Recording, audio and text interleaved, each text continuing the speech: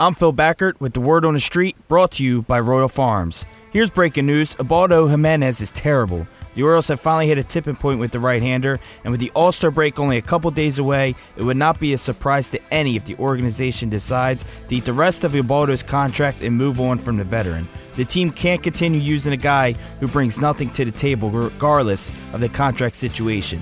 Sometimes you have to admit you made a mistake and move on. The season is halfway over, and this team is all in on winning a division and going deep into the playoffs. They cannot allow one guy to hold them back from that. The Blue Jays have not lost in a week and are playing like the team that couldn't lose last season in the second half and are now only a game back from the O's in the East. The Red Sox have made 2 trades in the last couple of days to improve depth in their lineup and in the bullpen, and they are not going to go away quietly over the next 2.5 months.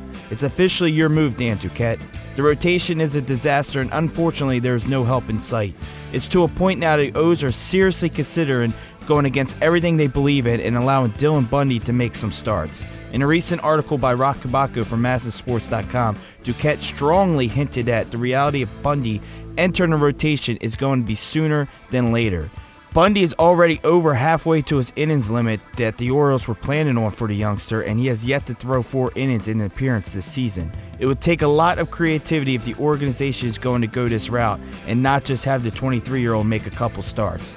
The O's can set it up where Bundy can hopefully start throwing 4 innings and then using another long reliever to bridge the gap to the back end of the bullpen. That's not ideal, but you can make the argument that it's not like the rotation is pitching deep into games anyways. If they decide to go this way, Bundy could potentially make around 10 starts before he reaches his innings limit. The O's may then not have the ready for the playoffs, but the team has to get there first.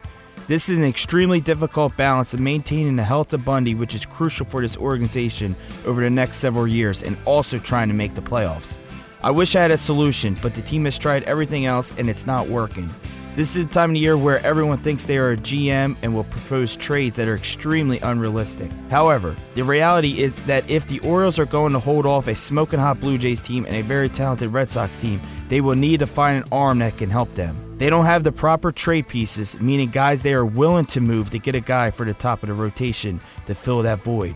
The solution may be a pitcher who they envisioned many years ago when they drafted him 4th overall in the 2011 draft, a scenario many didn't believe could even be possible when the team headed north from spring training at the end of March.